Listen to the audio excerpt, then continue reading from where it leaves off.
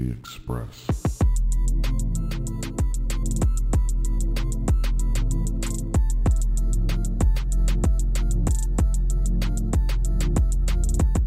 What's going on, everybody? It's Mason here from The Express. On today's show, we're going to have Ashleigh Maxcey, who is a senior lecturer and research assistant professor in the Department of Psychology at Vanderbilt University currently. Ashleigh has a diverse background in education, with spending time at Purdue, Iowa, Ohio State, Manchester, and Tennessee State University. Today, we're going to be discussing positive psychology and how it can be achieved on a daily basis. And we are going to dive into several routines and habits that can help you implement this to your daily routine. We're going to discuss a lot of stuff, including gender and racial inequalities, especially from a psychological view and educational view. I guarantee you guys this is a really, really good episode that you're going to be able to gain at least one or two things at minimum, maybe more, that you can implement on your daily basis. So without further ado, here's Ashleigh.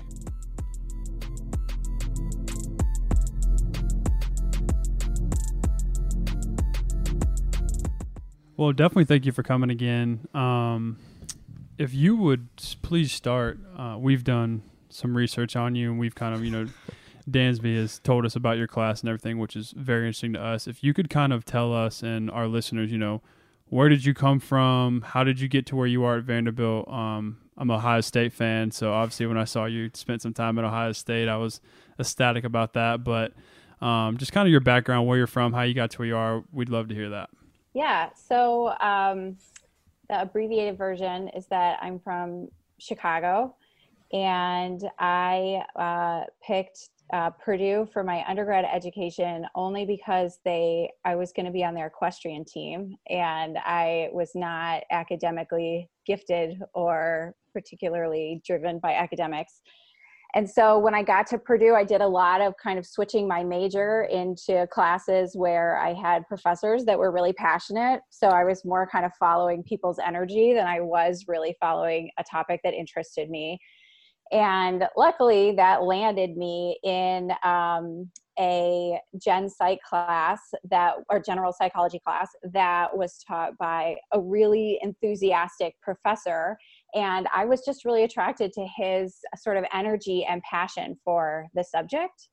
So I just took more classes with him and worked in his lab and just kind of tried to pursue that as much as I could. And, his interest in the topic was really contagious for me. And one of the things that is ultimately related to positive psych is the fact that a lot of people equate psychology with therapy, right? So if you say you're a psychologist, people automatically think that you're a therapist, or that you have any interest in analyzing their dreams, which you do not. And so I went to grad school to study cognition and perception, and I studied attention and ultimately memory.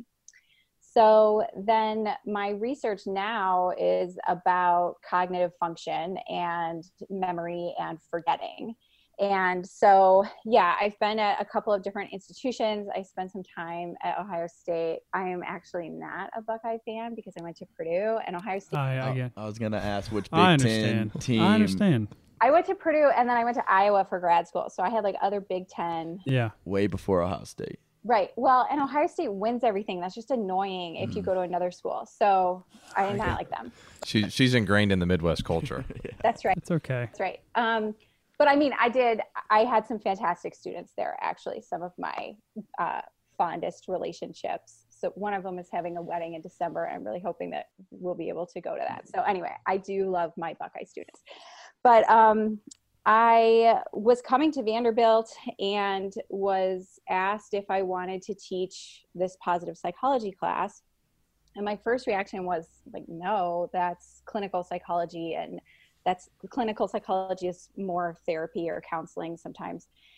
And so I thought that feels like that's really clinical and that doesn't interest me. But I did more reading about it and realized that there is actually no area in psychology that owns positive psychology. So, the areas in psychology are social psychology, which is kind of sociology-esque, and cognitive psychology, which is memory, decision-making, attention, clinical psychology, and then positive psychology can actually be incorporated into any of these.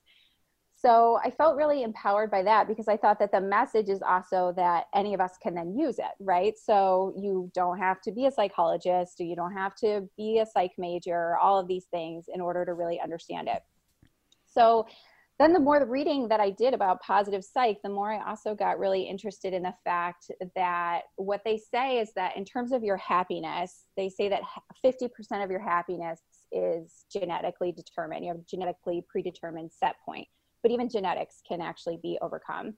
Then 10% of your happiness is from your life circumstances, but then 40% of it is what you do or your habits, right? So, you know, a lot of people, the example is often like, oh, if I were able to move, I would be happier. Well, there's actually a lot of evidence that says that that's not true, right? So that's only the 10% of your life circumstances. That's a very small percentage of what contributes to your happiness. So all of that is to say that, like, I got really interested in the research that was related to that 40% about how what you can do attributes to your happiness.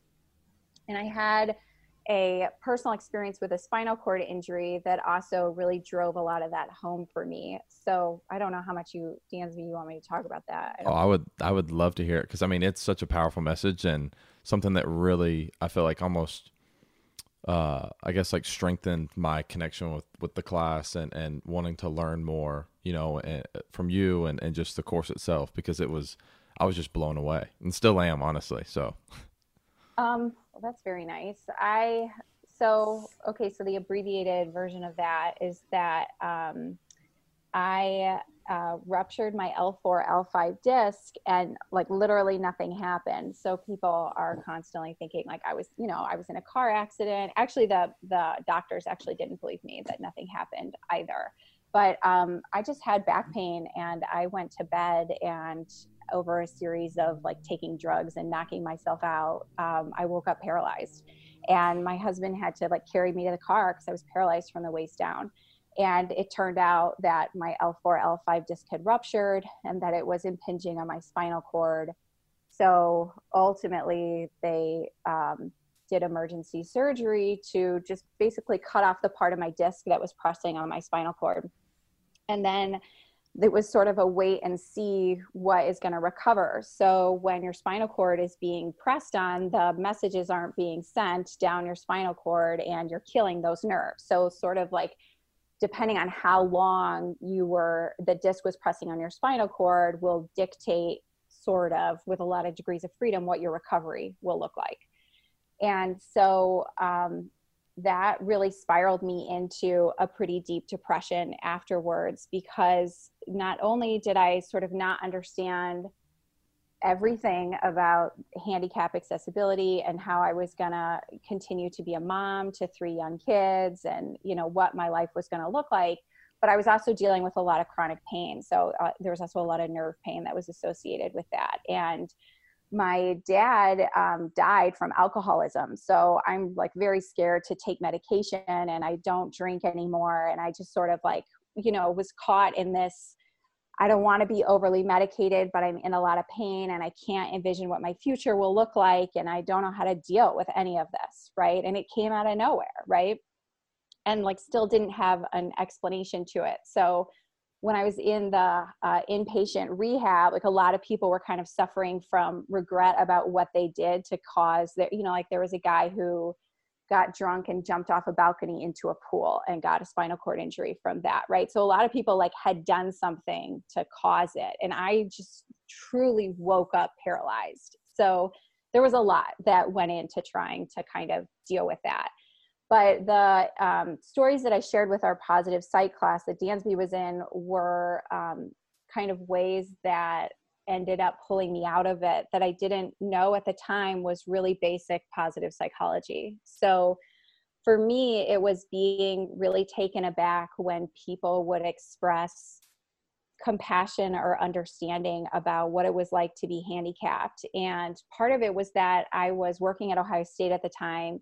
And a lot of that compassion and kindness came from people who were much younger than me, or who were my, you know, I'm in my 30s, but people who were my students, right? And I just kept thinking, no way, when I was in my young 20s, did I have the forethought to show this kind of compassion for other people?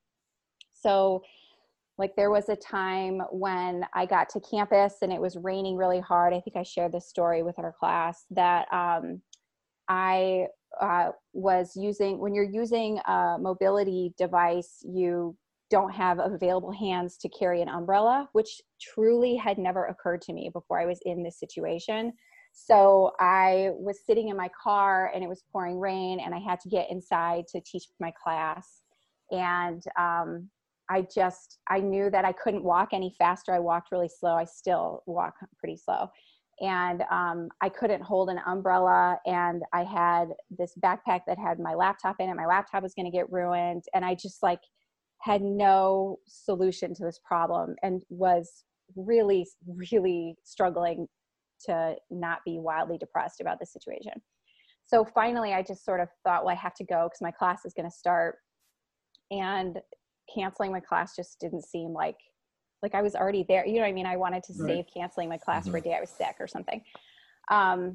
So I just got out of the car and started walking. And this student who did not, it's Ohio State. There's thousands and thousands of people there. The student did not know me, walked past me and he just stopped and he held his umbrella over me and walked up to the building with me and walked like extremely slow, right? Like he was not going to that building. He didn't know who I was. He was not going to benefit from this gesture of kindness whatsoever, right? And I was just so blown away that he thought he saw this need. He's like 20 years old or something, and he saw this need and he helped me out in this time when I was in a really bad situation. And I know that sounds really simple and silly, but when somebody is like as low as I was, that kind of gesture is just really powerful.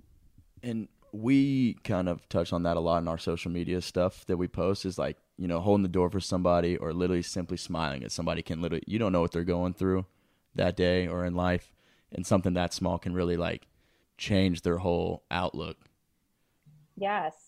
Yeah. Because we try and preach that because not everyone is blessed to have necessarily the platform that I were to have or have the resources or whatever, but that's not the point. The gesture isn't necessarily giving tons of money to somebody, or an organization or charity. It's how do you use your manners? How do you use your words? How do you hold the door for somebody? Like there's so many little simple gestures throughout the day that really impact somebody's life, whether you realize it or not. And I do think that those gestures do help you as well because you're doing it. You're performing something kind of like putting some, positive energy into the air, being able to connect with other people. It's just something that unfortunately like humanity needs a lot of right now. But it's just important to note that simple things go a long way. And so a big part of what I do every day when I teach is I stand at the front of my door and I greet every student. Doesn't matter who you are. Hey, how you doing? How you doing today? Joke with them, do whatever, handshake, whatever.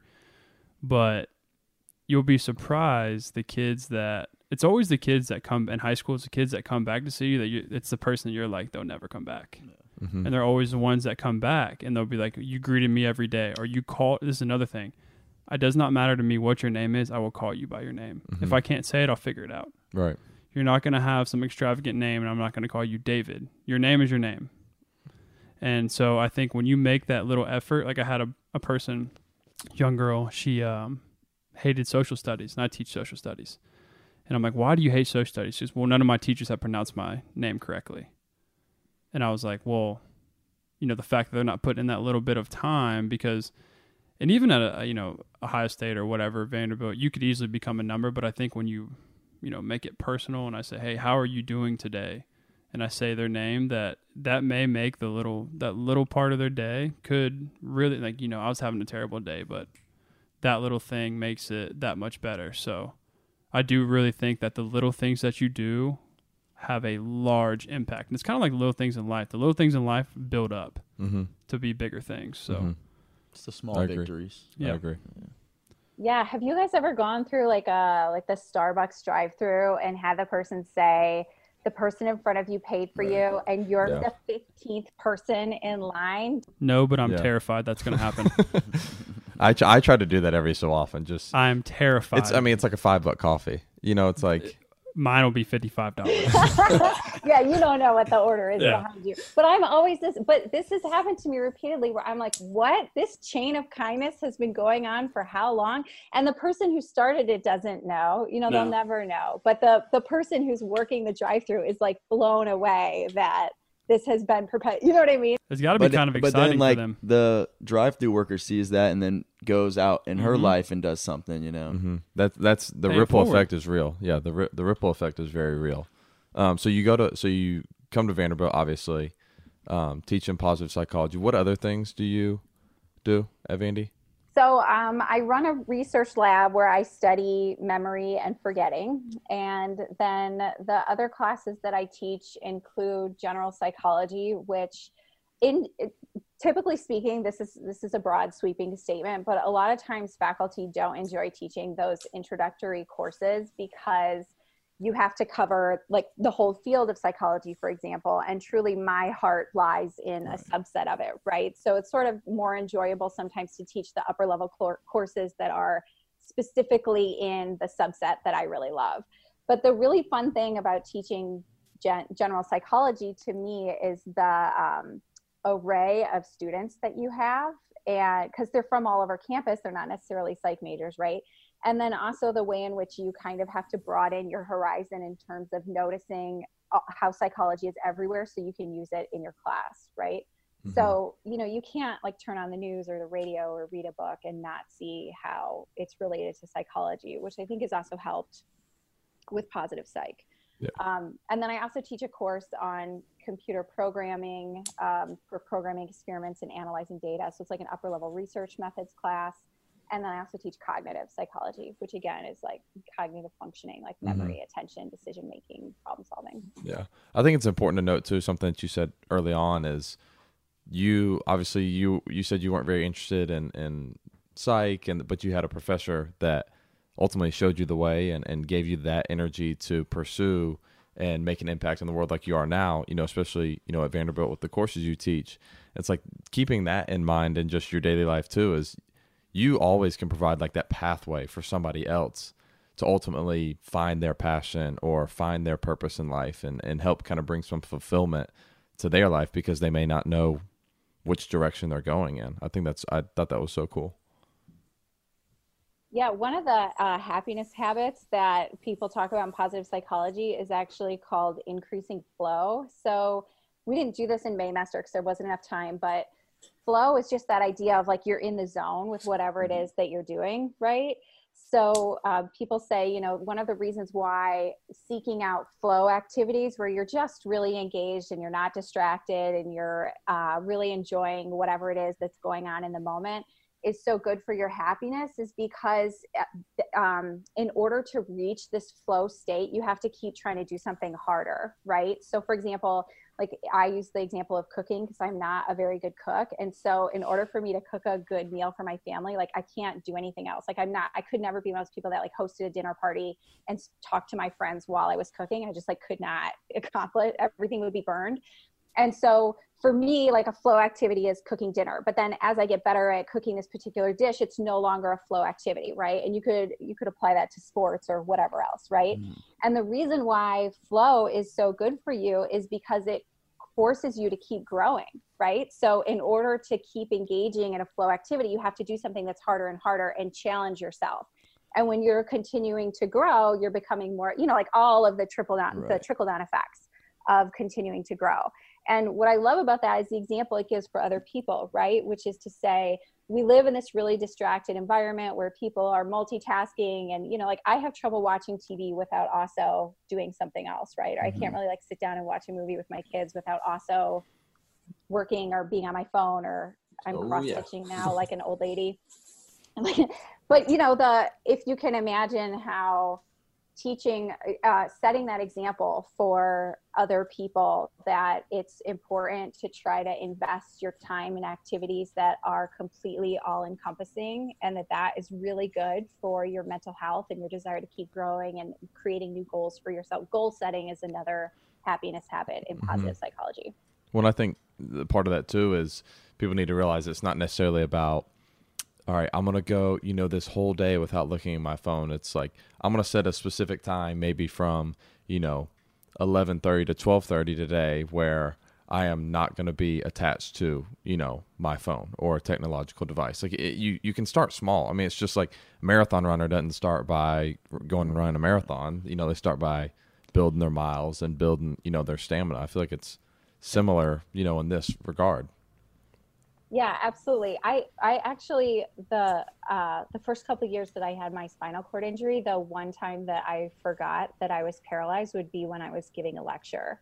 Because when I'm lecturing, I'm really trying to think of all the information that I want to communicate to my class. I'm trying to think of how I'm communicating it.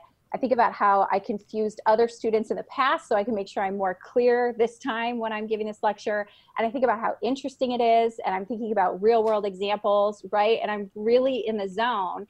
And class would end, and then I would be like, oh shit, I'm paralyzed, right? Like this kept happening, where I would realize how much I love my job because it was sort of this escape from this other thing that I was doing.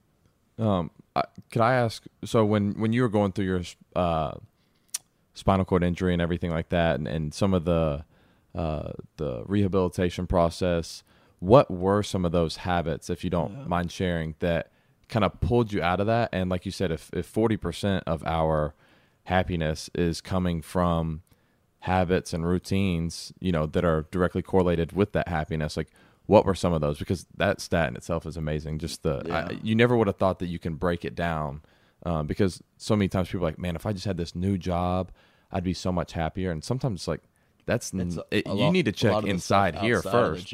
Right. Yeah. So what were some of those tools that you used? Okay, so like I mentioned earlier, gratitude was the biggest one for me. And gratitude actually is the one that you can think of as having kind of the most benefits. So,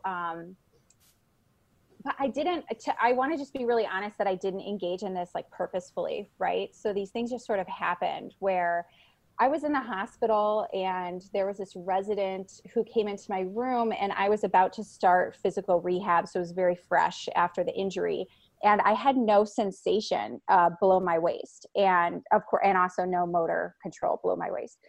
And I was, he was talking about like me getting out of bed, and I was like, "Are you insane? How am I gonna stand when I can't even feel my legs?" And this resident pulled up his pant leg and slapped his prosthetic leg on my bed, and he was like, "How do you think that I do it?" And I just had this realization of, oh yeah, people who have prosthetics also cannot feel their leg, but this man just walked in here. Do you know what I mean? And I was so grateful that he shared that vulnerability with me, that like, it wasn't obvious that he had a prosthetic leg, and that he shared that with me to get me. I mean, it was really kind of like, snap out of it, woman. Like, people do this and you can do it too.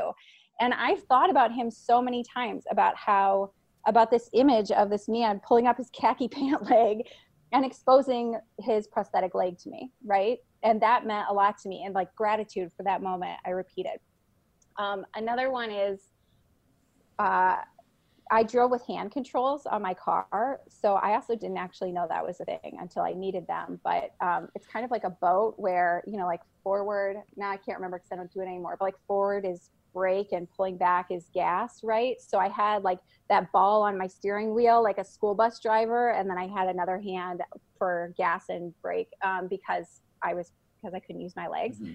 So I was driving to physical therapy one time, feeling sorry for myself and annoyed that I had to do it, because you also can't like adjust your radio or drink your coffee, right? Which I know is not a really big problem, but I was feeling sorry for myself. Yeah. And I'm at PT and we're using this medicine ball and it has straps on it. And I asked my physical therapist what the straps were for. And she said, for people who don't have hands, so they can like slide their arms into this medicine ball and get a workout. And I was thinking, I just drove here today feeling sorry for myself that I have these hand controls, but how would I have done that if I didn't have any hands, right? Mm-hmm. So I just left there and drove home crying, thankful that I had hands, right? Mm-hmm. So they weren't purposefully gratitude. I wasn't purposely exercising gratitude. It was like these things kept falling into my lap where I realized it could be so much worse for me. Right. And I think it's just realizing those and like really focusing on them. Mm-hmm. I think it's important. Sometimes we get so wrapped up in what we see instead of kind of having this like separation process where you can look at it from a bird's eye view and say, like, this is what I'm seeing, but this is actually what's going on. And it gives you so much more of like a time for like reflection and growth and being able to actually understand how to move forward. You know, just there were certain instances that happened to you and you kind of said, oh my gosh, like I have hands. I literally drove here. I do have the ability. I can actually have a coffee, you know, just all those little things, but yet they add up to something, you know, much bigger. Yeah, for sure. But I also think that, you know, it takes some time to develop that skill where you do have the ability to be, you know, grateful for the things that you do have, because some people, and, you know, you'll hear this a lot, when you're down, you're down. When you're up, you know, it's easy to just take a sports example. It's easy to act right when you're winning by 30. Yeah. But when you're down by 30 and the little thing happens, you know, it's kind of hard for you to control that action at time. And of course you got other forces going against you, but people are like that, you know. It's hard for, I think everybody struggles with this. Some days, you know, you just look in the mirror and I go, you know what? It's going to be a day. I just don't have it today. It's just something may be off, or I may feel off or anything like that. But I think as, you know, as I've grown as a person and as I get older, you have to have that ability to go, okay, you know, even though I may not be feeling right, you know, I can still do this. And I got a quick little story for you. There's a guy who, and I hope he's listening, he works out at the gym I work out at, and his kidneys are at 4%. Okay. He works out every day, every single day. And he sits in the sauna. He cannot, like he struggles obviously with dehydration and stuff like that. So his version of getting himself dehydrated or letting the fluid get out of his body is he sits in the sauna for upwards of 6 hours a day. Wow. And he comes every day. Okay, so his name's Kevin, great guy. And so I see him, you know, I said, you know, how's your workout, man? So he'll tell me, and then he does like the littlest workout, and I do like a pretty high intense workout. And some days, you know, when you're working out, you just don't got it. It's just one of those days. And he told me one time, he said, you know what, man, some days your worst workout will be somebody's best workout. And the fact that you got to do, he's like, at least you're here. He said, because some days I just can't be here because he's got gout and other injuries and stuff like that. He's like, so learn to be grateful. And I just kind of looked at that and it's like, you know, the second you're feeling sorry for yourself is, oh man, I got to do this last set. And Mitchell and I talked about this too. It's not a, I have to. The second you can change your brain from I have to I get to, your life changes. Yep. I agree with that. Wash so he's our infield coach and third base coach for the Braves. And I remember one day I came out and did some of my work with him, and I was just bad. Like it wasn't good. And I was frustrated with myself. And he said, listen, man, like it's okay. Because at the end of the day, you'd much rather come out here, get your work done, and not be satisfied with it than to have never come out here. And I kind of said, like, you know what? Like sometimes that's okay because we're not always going to be at our best. And those days that we're not at our best, you have to learn how to still show up, perform.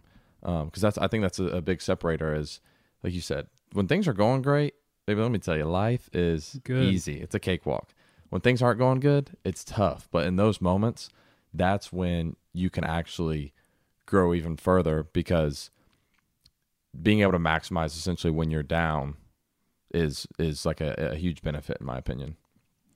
Yeah, you know, I think a lot of it is also your immediate environment. So the thing that I miss about physical therapy when I'm not there is just have all this in your face, right? About people who are struggling, you know? So like when I was in physical therapy at Ohio State, the building that it was in, you had to take the elevator to get to the spinal cord injury floor where I went. And, but at some point I was able to finally use the stairs, and I'm waiting for the elevator with somebody in a wheelchair who can't use the stairs, and the elevator is taking forever. And I'm thinking, forget this. I'm just going to go take the stairs. I'm thinking, but this person can't. So then like, should I stand here and talk to them because this, you know, like they don't have this option. Right. But out in the world, like we don't unfortunately see a lot of people who are going through chemo and don't have any hair and who are really struggling with their mobility. And it's just that you can easily get into your day-to-day life. And because of the way our society is structured, we don't see people who are struggling that frequently. Mm-hmm. And then it's hard to have this gratitude these gratitude triggers like in your face. Yeah. And I was going to say, even to that point, we don't always see people, and that's the physical aspect, seeing disability or, some variation of being handicapped or being sick. But imagine, when it's internal and, and when it's mental, it's like you can't see it at all, maybe through some signs of being able to read body language or this and that, but you truly can't see it. And it's just imagine, that's why you should never basically judge a book by its cover, and understand that you're not actually in that person's shoes, but you need to respect them for where they are currently at. Right. And you have no idea what anybody's going through. It doesn't matter. It's, the saying, your biggest enemy or the biggest person you're battling is the person you see in the mirror every day. Mm-hmm. Like if you can beat that guy or that girl, you're going to have a better day. Yeah. I'd like to talk a little bit about just maybe like some specifics for the people that are listening on whether it's tools to kind of develop this happiness mindset. We went through the different, routines, whether that was spending time in nature or physical activity. Could you just touch on some of those habits that, that do cover the 40%? Yeah. So gratitude, let's start with gratitude. So gratitude habits include like keeping a gratitude journal. At the end of the day, you write down 3 things that you're grateful for that day.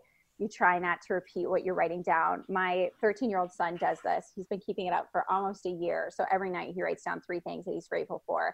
And the really good thing about that is that you're looking for them during the day. And that's part of why it works, right? You like notice them and you think like, oh, I'm going to remember this because I'm going to write it down later today. So that's part of why that works at all. Another is the idea of a gratitude letter. So I'm not encouraging people during coronavirus to do this, but what research says is that if you write a letter to someone that you've really never properly thanked for their role in your life, and then you physically hand deliver it to them, that has like the greatest effect. And people also sort of underestimate the impact on your happiness that will have and the receiver's happiness. So the boost to everyone's happiness in those situations is much greater.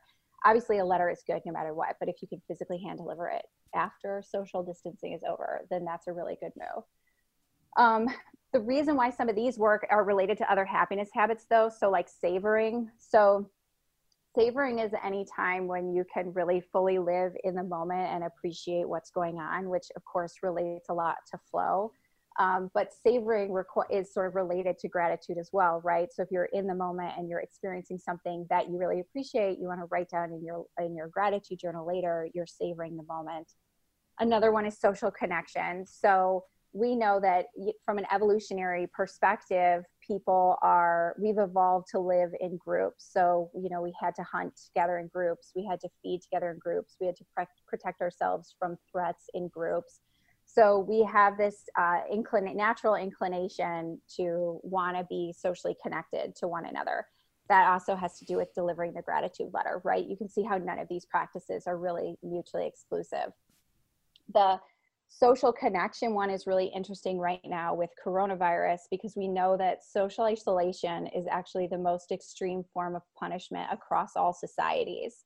And there's a lot of concern about what's happening with people's mental health during social isolation and even like actually with prisoners, right? So I was reading an article about have you guys seen that about like the coronavirus outbreaks in prisons and how the concern is that now prisoners are being even more isolated than they were before? Mm-hmm. Mm-hmm. Yeah. And I remember seeing something just saying if you have very extroverted friends, be sure to reach out to them and see how they're doing because, it does take a toll on them mentally because they aren't necessarily getting that, fulfillment from friends or the social connection aspect. And there's a lot of research been done on prison studies exclusively and how, isolation, especially in prison, really, if this person does have a chance to get out and be back in the real world, is going to hinder them so much just because, as you said, as humans, we are naturally inclined to have interaction. It's like that book that you gave me, Tribe.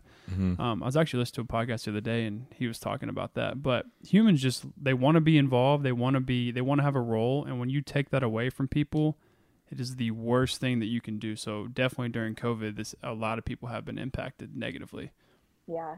I have a couple of students who, after Dansby was in my Maymester class, and after that class ended, I've had a couple of people email me and say, I really miss having something to do every day and having this structure, even though it wasn't that structured of a class actually, right? But this idea of like, I'm engaging with my classmates by posting on discussion boards, and how hard that is when that's taken away. Right. Which I did get an A in that class. I just want everybody to know that. That's for the record. I was waiting for that one to come for the into record. play. They're going to give me a hard time because they both have degrees and I don't, but that's okay. Yeah. I think it's great that you're working on your degree. He's slow and steady. Yeah, slow and steady, baby. Okay, I have other ones. You want me to keep going? Or Absolutely. Yeah, come on. Okay, so other ones include really working on not overthinking things and socially comparing yourself to other people. So a big one there is rumination, right? And just a personal example of this is that I was going through something really awful a couple years ago, and I was talking to a really good friend of mine who's also a psychologist about it. And she came over to my house and she was cooking me dinner, and I'm sitting at my kitchen table and I'm just like going through all the things that are going wrong, and I'm like unloading on her. And she traveled from Indiana to Ohio to come and visit me, right? And I'm going off for like 20 minutes, and I think this is like the most important offloading that I'm doing. And she goes, is this helping you? I was like, oh, you're right. I don't feel any better than I did 20 minutes ago. And part of it is that, you know, there's a time and a place for that, obviously. And I certainly encourage people to engage in talk therapy with a certified therapist. But the idea that we have this idea that if we talk it out, we're always going to feel better. And in fact, there's a lot of evidence that says that oftentimes what we're doing is we're actually just creating this negativity loop, and that actually that just makes things a lot worse. And so habits to stop rumination, you know, include things like making sure you're distracted. So when I was going through the worst of my spinal cord injury, I knew that the shower was a dangerous place for me because there's nothing to do in there except to think about how awful my life is, right? And I was showering I had to sit in a shower chair because I couldn't stand up on my own, certainly not on a slippery surface. And I just felt like, you know, I was like 34, and I just felt like, am I gonna be sitting in a freaking chair for the rest of my life while I'm in the shower? You know what I mean? So I would go into the shower with specific goals, right? Like my research was really good because I would be grappling with a research question, or I would think about how I wanted to redesign a course I was teaching. And so giving yourself sort of specific distracting goals at times when you know rumination is bad for you. You know, if driving in the car does that, you know, getting an Audible account or supporting your local bookseller and listening to books on tape or podcasts while you're driving, right? Like, be aware of the times when you go to this dark place and try to prevent it. Yeah, that happens to me a lot, honestly, because especially the professional athlete, like you're not playing as good or whatever it may be, and it's very easy to sit and sulk in your hotel room about how you didn't play good or all those kinds of things. But I know when I kind of keep myself busy or focused on a goal of, no matter how, like the last couple of days it's been organizing the house, like even just those kind of things kind of help drive you forward. But, yeah, absolutely. The to-do list, there's debate about the helpfulness of the to-do list, but when you know that you're going to ruminate. Another one that I wanted to mention was learning forgiveness. So honing your ability to forgive other people is another happiness habit that I really struggled with, but I had a breakthrough. So I think the topic is really interesting. So it would be interesting what you guys think about this. But I had somebody do something really terrible to me about 5 years ago, like really, really, really terrible. And I was having a really hard time getting over it. And I had never been like that. I had really never struggled with rumination. I had never really struggled with forgiveness. So I was really ill-equipped to address this new problem in my life. And I would listen to all of these spiritual leaders and podcasts and thought leaders about how to forgive. And so, like, I remember Oprah's definition of forgiveness is when you finally stop wishing something hadn't happened. And I was like, fuck that. I still wish it didn't happen. Do you know what I mean? Right, nothing was clicking for me. And I was really seeking some definition of forgiveness that would work for me to let this thing go. And it took years. Okay. It took years. And finally I stumbled on this YouTube link to a pastor I might butcher her name, but it's Nadia Boltz-Weber. Her last name is hyphenated. And she's this really like alternative, like tatted up pastor. And she had this definition of forgiveness. Her YouTube video is called Forgive the Assholes. Okay. And she defines forgiveness as thinking about you being connected to this person by a chain, and you take bolt cutters and you cut that chain because what they did was so disgusting that you refuse to be connected to it anymore. And that was like, yes, it just like totally worked for me. And I could forgive this person, and I got this huge thing off my shoulders. And now I've used that over and over again. But I never realized that practicing forgiveness and finding something that works for you is a happiness habit. Mm-hmm. And it comes in different forms. I mean, and I think a lot of people struggle with forgiveness and the fact that you put in that much effort into learning how to forgive. And I don't think a lot of people do that, which is why they kind of cope with it or just like kind of bottle it up. Yeah, I agree with that wholeheartedly. And then just sit on it for years and years or however long. Just like you know, a lot of these happiness habits kind of tie into one another, and it comes back to gratitude.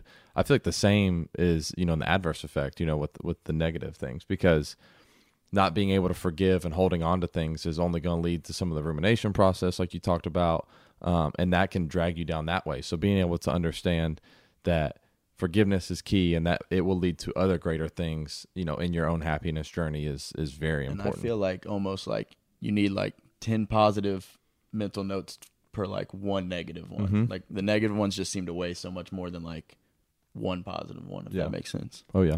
And forgiveness, I think, for everybody is just so hard, depending on what the topic is, or like you said, you know, it took you 5 years to get over that one thing. And I almost think part of forgiveness is a mental game for me. Mm-hmm. I think that when I am put in a situation, now, again, how I view this here at 26, it may be different at 36 or 46 or whatever, because you're constantly evolving. But for me, when I know I need to forgive somebody, I have to phrase it in my brain that, you know, in order for me to be better or go and do certain things or advance myself, if this thing is hindering me so much in my thought and my daily actions, I'm doing it not only for myself, but, you know, for the other person as well. Like, my forgiveness is helping me advance myself through that time. And I think that's really hard for people. And, you know, I think a lot of people in society struggle with it today. Well, it's like an ego check, honestly. Well, and like you said, I'm glad you brought that up, because you're hindering somebody else at the same time, in my opinion, because they are probably still holding on to that as well, and they can't move forward because they're sitting here saying, man, I wronged that person so bad, and I feel terrible, but they haven't forgiven me, so they're still holding on to that too. Yeah, and I think a conversation has to be had almost with that certain person, even if the conversation ends with, look, you know, we're going to go our separate ways or whatever it needs to be, but how they reacted in a situation, I think you need some light on it, because that may help you forgive that person. Mm-hmm. You know, obviously the situation will differ, or, you know, be different for each one, but a conversation has to be had, which is always tough. Nobody likes having those conversations, especially this younger generation, with how they speak to each other, how they communicate with each other. If they're texting, as we all know, you know, what you text somebody is way different, or your tone, if you're just speaking, could be way different if you're in person. Mm-hmm. So I think for younger people, and obviously it doesn't matter what age you are, just the act of forgiveness and the act of having relevant, good conversation without having an emotional tear from it is very hard. Yeah. We know that our natural response to someone injuring us, so emotionally or physically or whatever, being injured, is either to avoid it or to seek revenge. So that's just like the human. It's like fight or flight. Yeah. And we know that neither of those things will ever be good, right? Those are not avoiding the problem is going to destroy you and the relationship and potentially your community. Seeking revenge will do the same thing, right? It can potentially hurt society at large, right? So the idea is that, like, this is something that I think is really powerful to listen to a variety of perspectives on and really try to figure out what works for you. So there's this really good book that Dansby knows I'm reading this summer, called The How of Happiness. And I just marked this definition because I was hoping we were going to talk about it. And it's about forgiveness. And it says, you guys we've all heard this before, I'm sure, that Buddha said, holding on to anger is like grasping a hot coal with the intent of throwing it at someone else. You are the one getting burned. And I really would have thought that would have helped me forgive, because it's basically saying like, you don't even have to care about the other person. You're just hurting yourself. So even from a selfish standpoint, like get over it because you're the one getting burned. But I was just like so deep in pain that even that just didn't work for me. And I wish that I had, when I wasn't in so much pain, done some more work to learn forgiveness. Mm-hmm.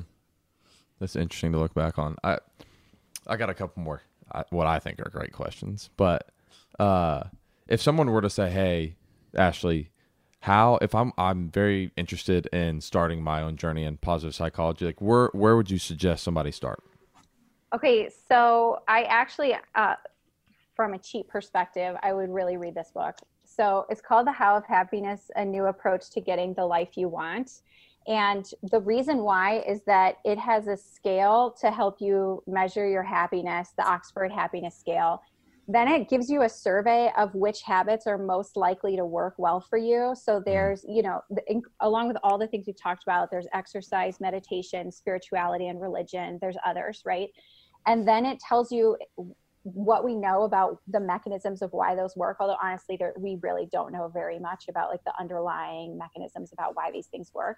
And then it gives you suggestions about how to engage in them. And there's others too. There's like setting intrinsic versus extrinsic goals for your life, right? So as a professor of a lot of neuroscience students, I have a lot of students who come to me saying, I'm pre-med because my parents want me to go to med school, but it's not what I want. And I'm always like, well, this is your life. This isn't your parents' life. What do you? That's a lot of money. That's a lot of money. Yes.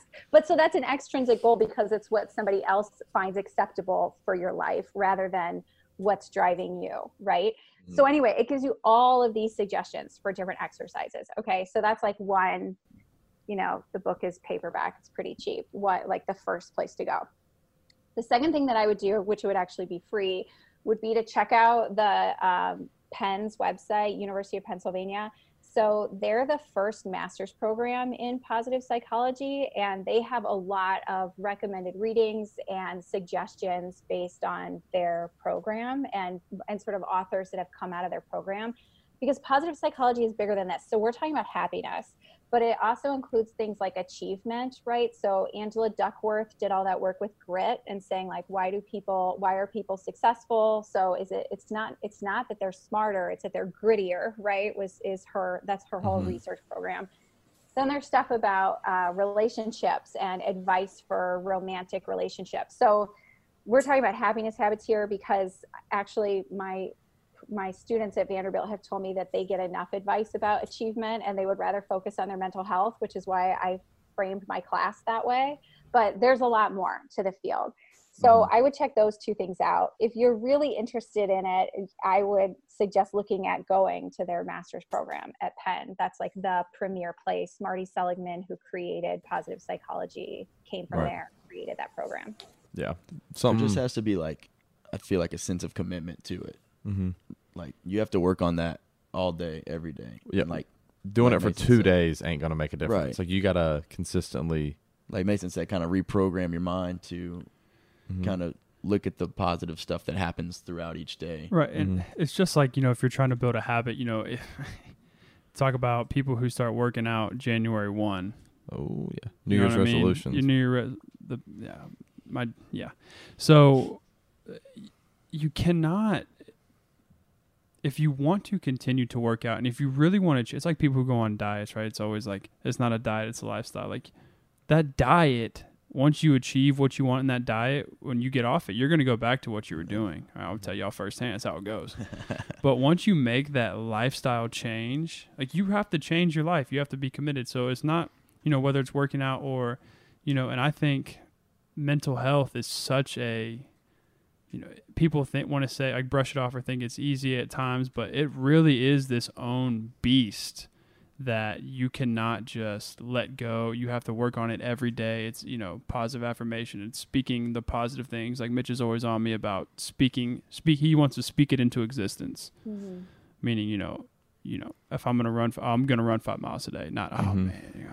Yeah, we talk about that. We're big into like the manifestation almost, like the how would we explain what we're like, the speaking things into existence, ultimately trying to create the right energies, and create that right environment to be able to move forward. We talk about that all the time, just in our message through some of the clothing stuff that we do, trying to reiterate like the positive things about yourself, or understand that this is your journey, and your way of living to see that better life. Like going off the habits thing, I was like, I got a bunch of just like positive messages everywhere. So even like if I am having a bad day, I'll go to the bathroom, on my mirror, it's like, whatever, X, X, and X. But it has, what does it say? I can't tell you that. Mom's listening. Yeah. But like attack the day, or like, like it's not that bad. Like go out and get it. Like, that kind of stuff. Just little stuff. Mm-hmm. Be your best self.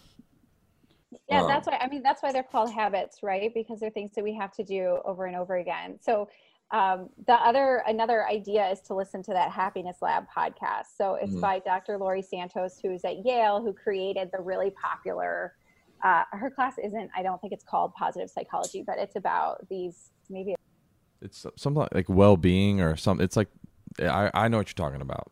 Yeah. Dansby, what did you think about that podcast? Well, I remember I told you, like, I'm very much more of like the informal podcast kind of person, like the conversation, but there's a lot of valuable information. And I think that it gives a lot of different, like, unique perspectives, as to it comes in different forms and variations. It's not just in, like the unhappy millionaire. Like, people don't think that if you have a ton of money that you should ever be unhappy, but realistically, that does happen. And so it just is very informative on the many different perspectives and forms that negativity, or pessimism can come into play. Right. So the unhappy millionaire one is about hedonic adaptation, and this idea that unfortunately we can adapt to pretty much anything, fortunately and unfortunately. So the idea is that, like, people who win the lottery actually only experience a boost in happiness for a very short period of time, and then they return to their basic set point. So that's sort of the bummer of it, I guess. But the good part about it is also that, people who are undergoing chemo treatment also actually are able to maintain generally, I mean, this is a broad sweeping statement, obviously, their kind of baseline level of happiness despite going through this horrible situation. And some people actually even show what they call post-traumatic growth. But yeah, that would be another place where the stories there are so good. I was listening to, I think it's from season 2. She's posting season 2 now. And there was one story about a woman who is I think a janitor on a chemo floor at a hospital. And basically her job is to clean up after people who are undergoing chemo treatments have had accidents. And I'm not exactly sure what kind of accident we're talking about here. And how this woman goes into their room and they feel horrible and so embarrassed about whatever just happened, right? And she says, thank you so much, because I have a job. Because this happens, I can pay my car and I can make my rent. And because this happens and I know it sucks, but because I can be here and clean it up for you, that allows me to make my car payment. And I thought, this made me tear up, right? Because it's just taking this horrible thing and recognizing the good that can come from it. Right. Like the beauty in it. The good and the bad. Yeah.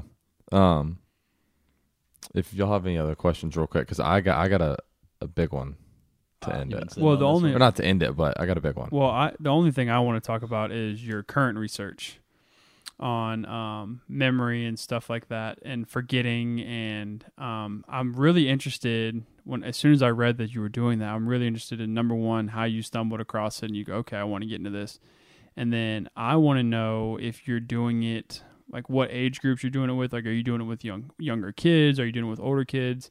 And really my thought process as a teacher is, and I don't know what your research has been or what you can give away or anything like that, but with the process of forgetting and why certain individuals forget, does that change their learning habits, whether they're a visual learner, audio, whatever it may be?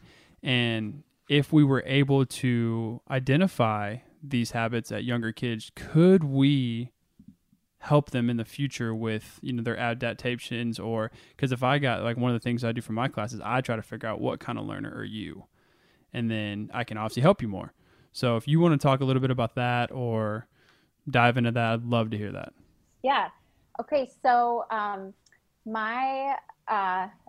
want to get to this your last applied question. So just really briefly, in my lab, I study induced forgetting, and that was inspired by an existing paradigm, but I did it with pictures instead of with words. And the idea is essentially that if I show you a series of images, so let's just like really simplify it and do the eyewitness testimony application, and say if I showed you like 10 faces, and let's say, for example, you see these faces because you witnessed a crime, let's say. And then I ask you, did you see these 2 faces? So like I bring you into the police station and it's a lineup. Do you recognize these people? Accessing your memory for those 2 faces actually causes you to forget the rest of the faces. So I call it recognition induced forgetting, because it's forgetting that is induced by or caused by recognizing some things that were held in your memory. So you're forgetting the other ones. And, there's real world applications of that, like the eyewitness testimony example. But you can also take that to education, which is where you're coming from, which is to say that, if we only practice certain things that are stored in memory, or if we only study certain things that are stored in memory, is there an effect on forgetting the other information that we're not recalling? And the answer to that is that there's a lot of well-established research that tells us that it's actually just variety that will help us remember information.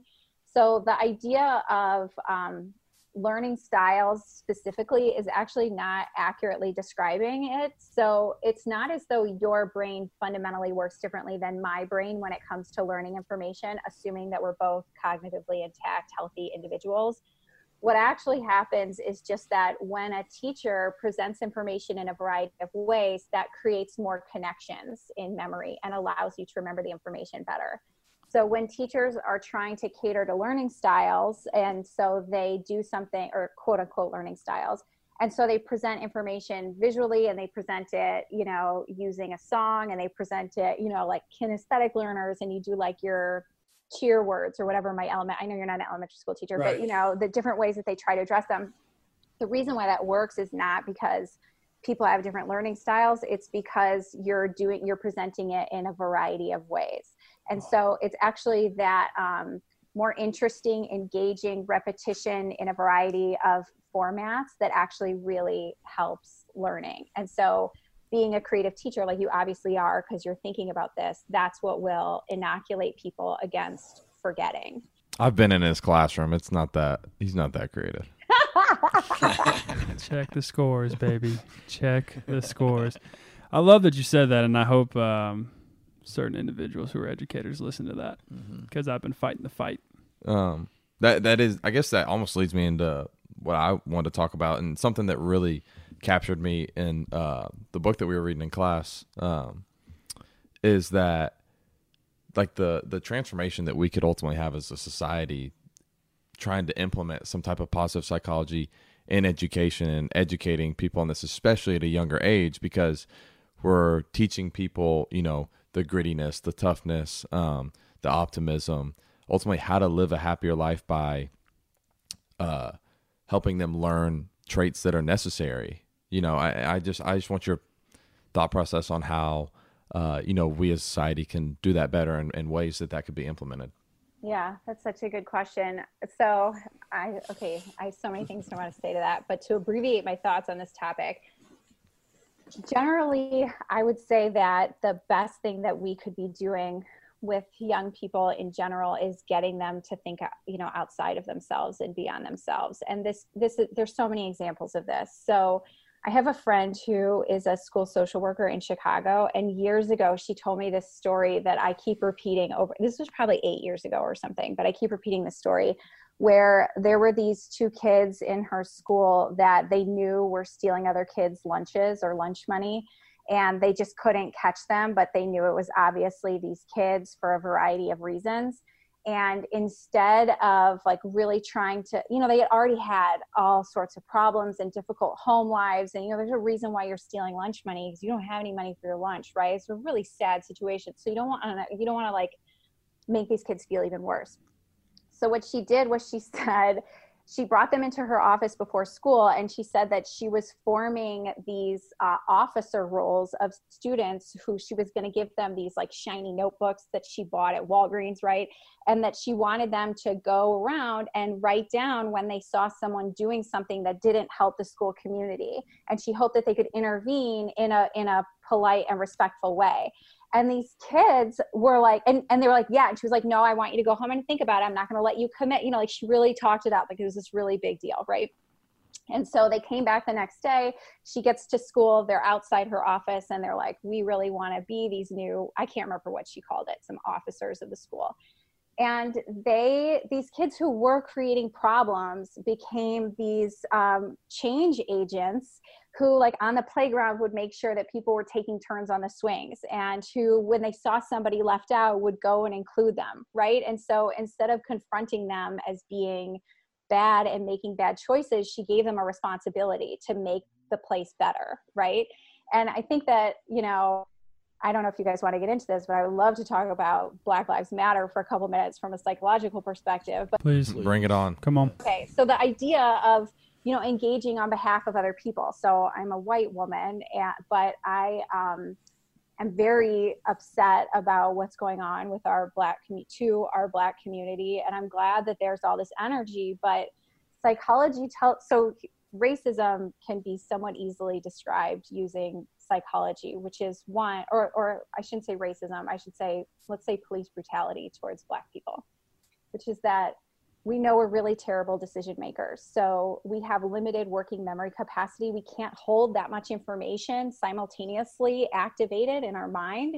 And so when we make a decision, it's not based on that much information. We also know from behavioral economics, Nobel Prize winners, Kahneman and Tversky, that we're just terrible decision makers, okay?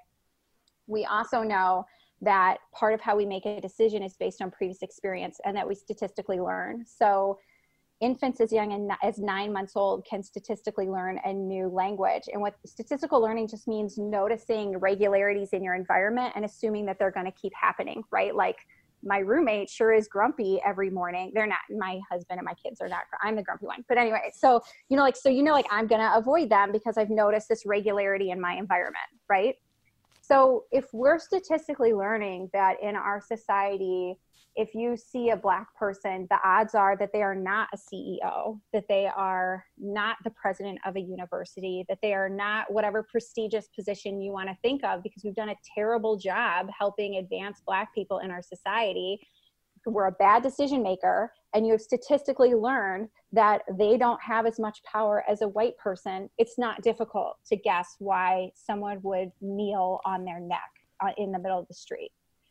And so the only, in my opinion, answer to this issue is that we all have to make sure that we're promoting Black and brown people into positions so that we're statistically learning that they are just as likely to be the CEO of Facebook and the president of the local university and the local mayor or governor or whatever your high society, right? High society is such a stupid word, but you know what I mean? Yeah. And we might need to get you on this, but I saw something about, just they broke down the percentages of people in power in the country, and you look at the percentages of people are white than in each of those roles, and it's over 90%. Yeah. Well, and you had talked about, this is kind of a little bit off of that, but you had talked about like women athletes getting paid and stuff like that. Even if you look at something called the GII, I'm about to drop some knowledge on you boys right here, which is your Gender Inequality Index. Okay, when you're looking at the score, so a gender inequality index is based on a score that goes from 0 to 1. You want to be closer to 0, meaning you have less inequality. When you're looking at scores from around the world, if you look at the score of the United States, you'll be like, wait a minute, we're not number 1. Which is a lot of times when I teach this, a lot of times I show kids, like, how are we not, we're not in the top 2, like we're not top 3. Why is this? Well, when you analyze the number of women that are in positions of power, it is very low in the United States in comparison to somebody who may have a woman as their prime minister, or they may have a lot of women in parliament or whatever. So that kind of hits on kind of exactly what you're talking about, but on a different, obviously this is a gender thing. But it's the same theory. That's what I'm saying. It's the same theory. And Dr. King actually speaks on this as well when you're talking about getting people of color in power, in positions of power. You're talking about his involvement with getting individuals to vote and getting people registered to vote, which in my opinion, there has been, of course, the first election I think I can remember is 2004. And growing up through the elections, and maybe you can speak on this, you've seen more elections than we. I have not seen a more, not like that, just, but I have not seen the push to get people registered and for people to vote like this ever before. Right. So I don't know if you want to kind of talk on that, or if you, I'm sorry, I got off track, but that's just what popped into my brain when you started talking about these statistics.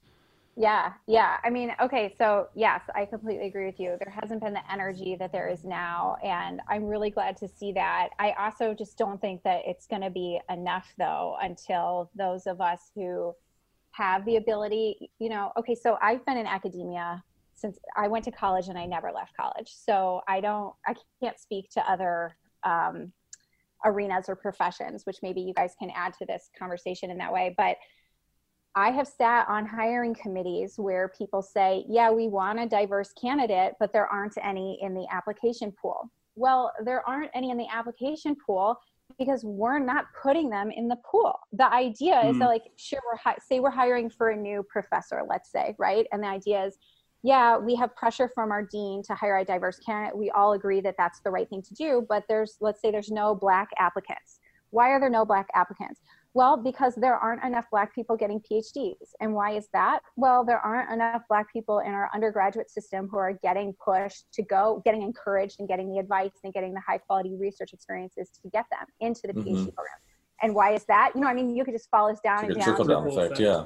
Yeah, I mean, it goes all the way back to slavery. So who's going to do something about it? I'm just so sick of people saying, we want diversity, but they're not in the pool, so we can't do anything about it. Especially as somebody who works at a university, let's put them in the pool. Let's make sure, yes, let's find our Black students and let's mentor the hell out of them to get them into PhD programs so that, do you know what I mean? And this is just my career, I realize, right. But if we all were more, if we really wanted racism to end and we really wanted this to be fixed, we would be making sure that all of us were doing whatever was in our power so that when you see a Black person on the street, you know that they could potentially have significantly more power in our society than you do. Yeah, my dad has always said, like, there's a golden rule, and it's the fact that those who have the gold make the rules. And just, as to the point that we were talking about earlier, I mean, if those aren't people of color, you can imagine what impact that's going to have on that decision making. And, it's something that I think we all need to be a little more intentional about, is the fact that you look at our history, the white man in our culture has had hundreds of years to ultimately lay a foundation for wealth. Whereas if you look at the Black community, it's not necessarily the same. And Mr. History over here, I'm sure, can speak on it. But what you're speaking on is something that but people refer to as this idea of generational wealth. Okay, so when you're looking at, if you want to talk about slavery, you want to talk about the ending of slavery. And I got in a discussion. There's a good book out there that my sister bought me for Christmas a couple years ago, and it's like the re-enslavement of African Americans after slavery to World War II, and it talks a lot of things. It actually hits on a lot of Atlanta, and it talks about the things that are happening to African Americans or people of color and minorities as well, to hinder their rights and hinder the things that they go on. But speaking on generational wealth, so this is the best example that I have, and this is what I talk to people, talking to me about slavery and stuff like this, and the importance of generational wealth. Okay, my great-grandparents, who were white, they purchased a house in Kennesaw, okay? When they passed away, the house was paid off, the house was passed to me. Whether or not I keep the house, live in the house, sell the house, I've just gained equity, I've just gained wealth. All right. When you start talking about individuals of color and you start talking about the systematic approach that has hurt them and that has not allowed them to have certain opportunities for generational wealth, that is how you get this situation that you are in currently. And this is not something this has been going on from the very beginning, before even slavery. So when people started coming to the United States, the idea is, just like if you're owning any business, you want to have the cheapest labor. There's a reason that individuals who work at fast food or McDonald's get paid what they do. It's not because they're valueless as a human. It's because McDonald's as a corporation wants to make the maximum amount of money possible under the economic system of capitalism of the United States. When you're talking about the history of the United States, you talk about these individuals that were brought over originally. Like you can take Georgia, for example. It's a debtor colony. Okay, well, you have this idea of indentured servants. But here's the thing with indentured servitude is once your years are up, you are free. These indentured servants, their only skills that they had were agriculture, they were farming. So what do? When you get your freedom, you go build your farming. You've now built competition. So what do people do who want free? Well, they want cheap labor. Mm-hmm. They have slaves come in. That slavery and those slaves that come in, they are cheap. So now you have the maximum amount of profit available. Boom. So you're talking about people who say, well, when the South Civil War, heritage hate, all of that. No, it's an economic war. Mm-hmm. And the idea is you are wanting maximum profit gain, and you are using the life of others to gain that profitability. And the book, and you can go even further. Why are suburbs created? Why are gated communities created? Why are country clubs created? Why were private schools created after Brown versus Board was passed? It's a systematic thing that has been going on for years, and I really do think that individuals are fed up with it. Mm-hmm. And you have to address it. And like you said, you have to be the change. Yeah, it's just intentional. Yeah. No, well said. Yeah. Sorry if that was too much. Well said. That was solid. No, I love it. But I've been very fired up about it. Yeah, and it's also educating. I mean, I didn't know half of that stuff. So it's like having these conversations and trying to dive in to more knowledge on all this stuff. Yeah. Yeah, and I think you have to be open to it. So, of course, like, do I know everything? No. There are teachers who I work with who, I mean, at a high school, I mean, they know their stuff. There's professors at Georgia State, Georgia Southern. I have a guy that got me to my degree and he's now at Purdue. I mean, there's a lot of people that have impacted the way that I think and what I know, but you really have to be open to educating. That's okay. You don't know. There's tons of stuff I don't know. So you have to go, oh, I didn't know that. And then take it, research it, and then put it into place in your life. Mm-hmm. And I think once you get that ability as a human being to take knowledge that you had no idea about and then implement it, that's where the change starts to come. Yeah. Something in the class I'm in now that, because, it's kind of anthropology a little bit, some sociology, kind of all of it mixed in, and something that I probably knew but wasn't quite aware of, or we don't obviously do a very good job of educating people on this, is one thing that he said is you can trace, human history back to 200, 300,000 years ago, and it started essentially in Africa. Like the standard for skin color is darker, but we don't necessarily believe that or kind of educate people on that. And then the one thing that blew my mind was if you were to look at like genetic variations in skin color, me and you are probably further apart in variation than me and someone in the black community. Like I am much closer genetically to someone in the black community than I would be with you, which that's mind blowing, because where you sit here and they said that's not possible at all. Well, it's science and it's true. So that was just kind of something that like literally blew my mind, because we don't think like that, but it's important to educate people. To think like that. Right. And that's a big component right there. Mm-hmm. What you're taught. And how you're taught. And it goes to the idea that, racism is taught. And there's a certain way that, individuals think that is formed. There's a coach for us, and he teaches our ethnic studies course as well. And he gives this great example of racism and how it's taught. And I'll share it real quick. And what he says is, when you're babysitting a little kid, or let's just say you have a 2-year-old, 3-year-old, okay?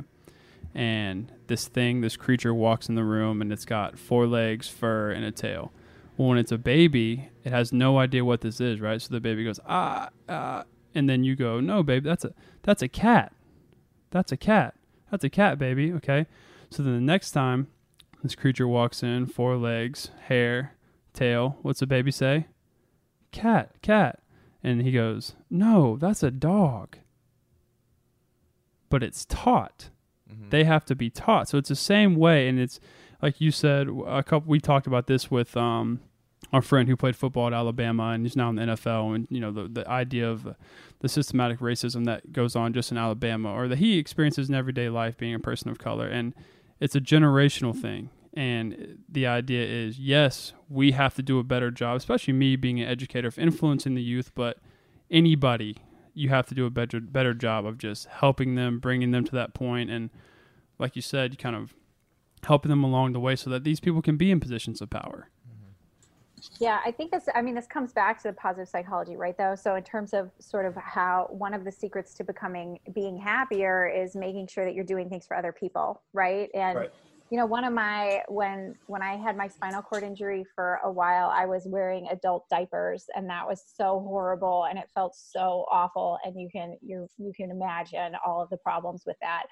And one of them is that thankfully I recovered, but I couldn't really hold it when I needed to go to the bathroom. And so if I was in public and I went to the bathroom and somebody was in the handicap stall, because people use the handicap stall like it's just another stall, that might've caused me to have an accident, right? Because It was occupied. And because I was in the wheelchair or because I was in the diapers, I didn't feel like I could say, like, you know, get out of the handicap stall. You're a selfish bastard. But now that I'm standing up and I'm not in my diapers, when I'm in a line, like at an airport, let's say, if I look back in the line and I see someone with a walker or whatever, and the handicap stall gets open, I say like, hey, that person needs to get ahead of us in line, right? Like, it's much easier to advocate when you're not the one that's down in the dumps or that needs this help. And so I just really think that a lot of us could actually boost our happiness if we're fired up about what's going on with the Black and brown community right now and actually do something for them. Mm-hmm. And there was a great sign that I saw. It says, if you're one of the people that say all lives matter, why aren't you pissed off? Mm-hmm. Yeah. Yep. Oh yeah. No, I'm very glad you kind of broke that down in more of like a psychological way, because like that stuff's like true, you know, and I think it very much gives people that education understanding of what this actually looks like, because we say systematic, you know, oppression or racism, and we don't necessarily understand quite what that means. But as the more you start to educate yourself and learn and hear these things that you're talking about, or you know, how funding is created for public schools, and you know, that's where it's coming from through the property taxes and all those kinds of things, you start to really piece it together, saying, wow, like my eyes just went completely open now. So thank you for that. Yeah, absolutely. Okay, so before we hang up, you tell me what you guys are doing for these female athletes. I know they're not marching in the streets for white women. Okay, I know that this is Black Lives Matter moment. However, Dansby, your girlfriend, is a female athlete, right? Mm-hmm. Yeah, she plays professional soccer. She plays for the women's national team, and aren't they the ones that are in the news about just being like horribly underpaid? Yeah. So I guess the thing for me is similar to what we were just talking about, educating people. I think it's part of a cultural thing that when we watch men's sports, we are so just like enthralled with the ridiculous athleticism and things that we can't necessarily see ourselves doing. But it's important to note how well females can excel in their sport, and that just because they're female doesn't mean that we put them in a certain category saying, oh, well, they're great, but I mean, they're good for a female. Like that way of thinking is something that needs to be adjusted. Because like, you know, Serena Williams has been battling that, you know, fighting that fight, you know, just with, I'm not the greatest women's tennis player. Like, I'm one of the greatest tennis players ever. And you're seeing that now with, you know, with the women's soccer. And I think a lot of the time, and I'm not trying to speak for them, but people sometimes can be misinformed saying we want equal pay. It's more if they want what is fair for what that they have been producing. Because we all do understand that there is more money in a male sport. You know, like there's more money in the NBA than there is in the WNBA. That's fact. But when you start looking at the differences in the value and fair pay, that's when it really gets thrown off. Because it's like, wait, so you're saying because they're male, they're going to get treated this way, as opposed to me being a female, I'm going to get treated this way. You know, it's just kind of leveling that playing field in those regards, at least in my opinion. I don't know what y'all think, but I mean, I'd agree. You have a lot more, connection to it than being a professional athlete and then also dating a female professional athlete. yeah. But I mean, you've met some of her teammates, and Yeah. Right. the appreciation I've had for, I was never a soccer fan, so my appreciation for soccer has gone up. But just seeing they're the best in the world at what they do, and it's not by coincidence. It's every year. You know what I mean? So it's something that they excel at the highest level, and they are up there, in my opinion, as one of the better. To what he was saying about the system. Mm-hmm. And they're getting exploited, which Mhm. goes back to what we're talking about a certain level of athletes. Because I think when you're looking at the U.S. women's team when they won the World Cup, their ratings versus a normal men's game, or like when the men's in the World Cup, is you can't compare them because they're so much higher, Mm-hmm. and they do not get compensated for that. Mm-hmm. And of course, that's on a national scale in comparison to like you said, Global, yeah. globally in comparison to maybe their professional league and what they can get paid and what's fair and for their skills. But it does have to be a change of how the female athlete is viewed, Mm-hmm. and it's a constant effort to that. Mm-hmm. Yeah, because at the end of the day, and something that I hope people can take away from this little section is, guys can get away with not being as skilled because of just the pure raw athleticism. Yes. Females don't, but that goes to show you that the skill level for females is actually probably higher than what a male's would be. Just even training, being out there at the soccer field with Mal and them, they're like, man, wouldn't that be so easy? Like being a guy, because they had a guy soccer player out there doing some stuff with them, like just certain things that he can do because he can track down that ball a little bit better. Even when I kick a bad pass, like he can still go get it. It almost like the women would get exploited more for it because they couldn't do that, but their actual skill level, like from a technical standpoint, is potentially better. Which, if you look at that from like an NBA or basketball standpoint, I've had both experience coaching men and women's basketball, and I've always said it is, you won't get the big play that you do, but women athletes, when it comes to basketball, it is fundamentally sound, and I'm sure the guy's not going to like this, but they listen. Mm-hmm. They listen, and they're coachable. It's like a cleaner game. Yes, and it has to be, you have to be more fundamentally sound because you're not going to have the ability to knock down 35-footers. Yeah, or the fast break and the dunks fast break dunk. Yeah, no, which is what I think is so cool because it's like they're actually potentially more skilled than male athletes. Yes. It's just that guys tend to have more of a like they can make up for it essentially because of just the physicality aspect. Some NBA basketball players are not necessarily good basketball players because of their skill set. They're good because they're 7'2". Yeah, right. Of course, you have to have some skills. I'm not saying that just because you're 7'2", you're going to make it to the league. But I'm saying that it does help, and there is a certain. I mean, we've all played sports, and you can definitely tell. Like, there's one thing you cannot coach size. Anytime a college coach comes to recruit a high school kid, like, coach, well, he's not the most skilled. Yeah, well, he's 6'6". Right. He's 6'6", 280. Right. Like, okay, well, you have a point.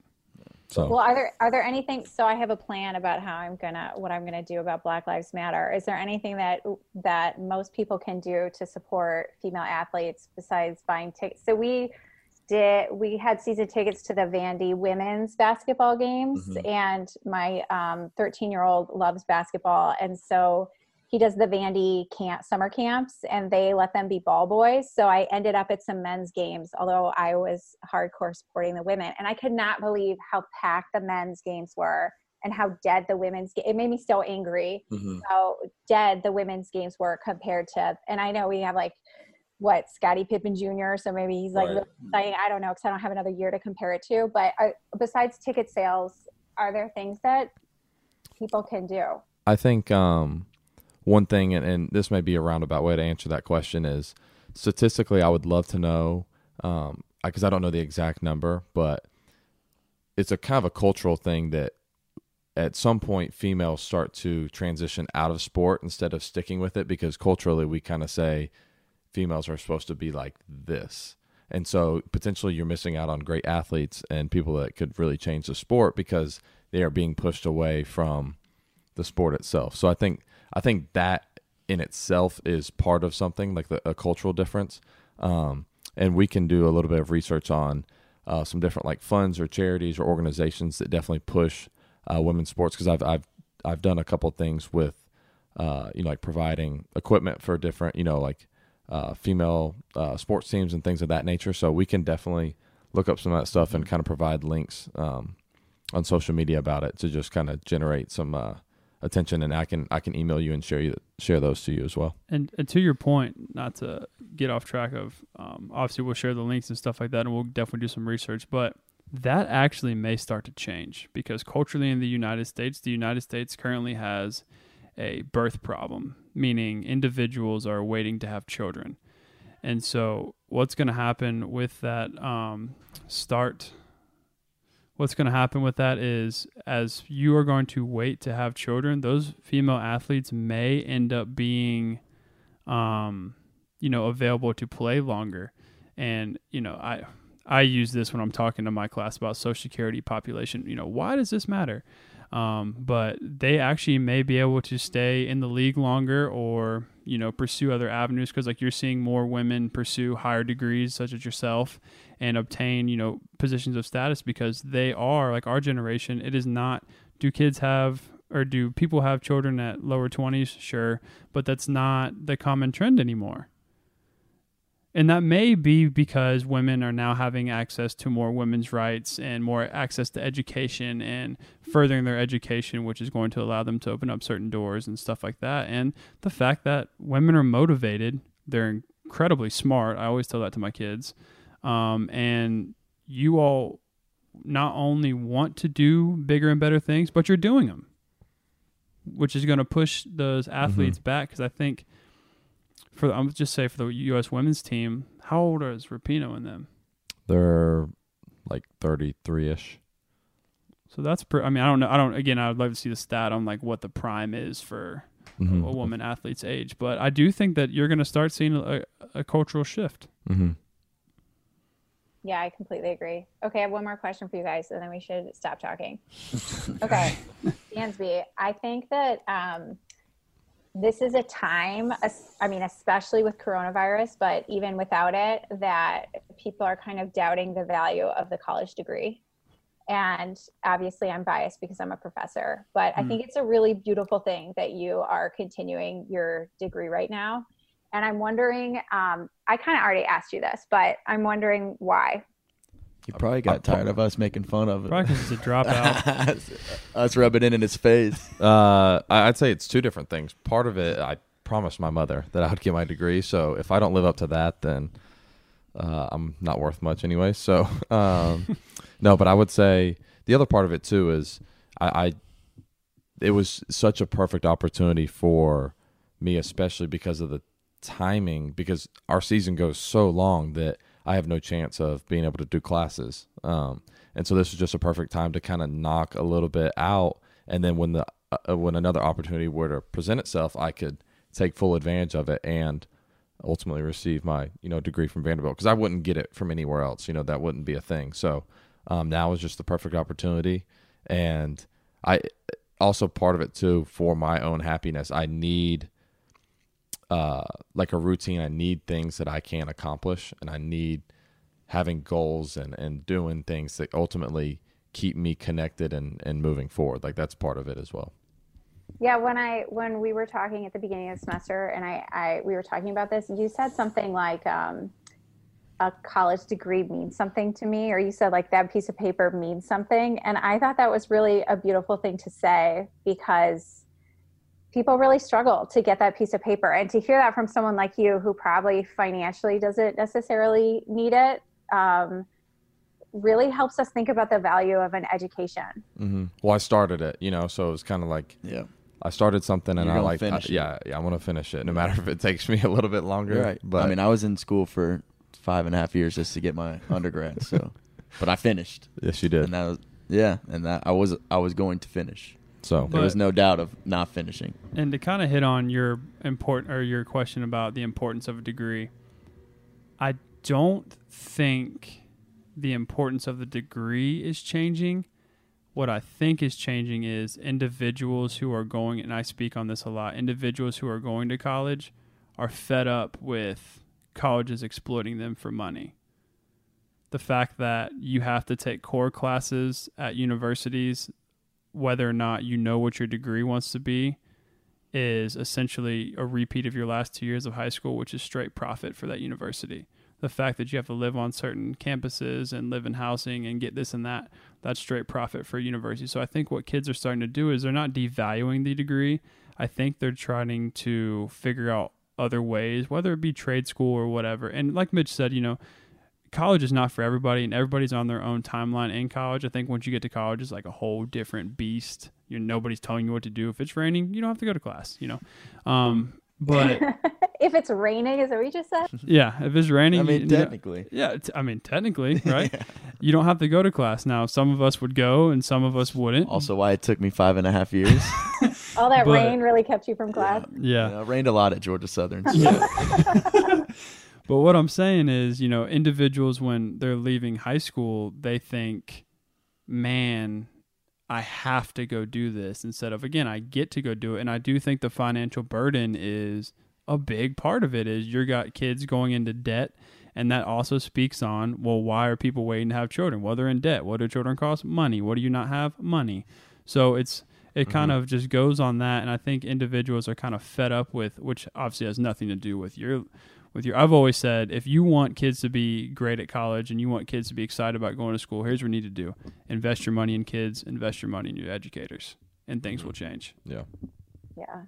Spoken like a true high school educator, my brother. Hey. Public school, high school. Yeah, public school, high school educator. But yeah, we really, really, really appreciate you coming on. Seriously. And the insight was awesome. Yeah. Hey, yeah, it was fun talking to Thoroughly you guys. enjoyed this. So I do, real quick before you leave, do you want to, I know you have a podcast. Would you like to speak on that? Where can they find it? Where can they listen to it? Instagram, any books. social medias, books. Yeah, I know you got like 3 books floating around out there.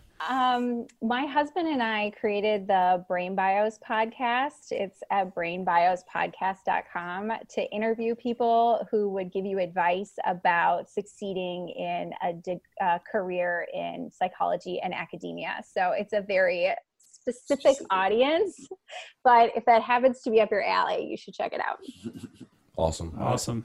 Well, thank you so much for coming. We had a blast. Good conversation. Yeah, it was Yeah, awesome. you guys too. Have a good day. Thank you Absolutely, so much. You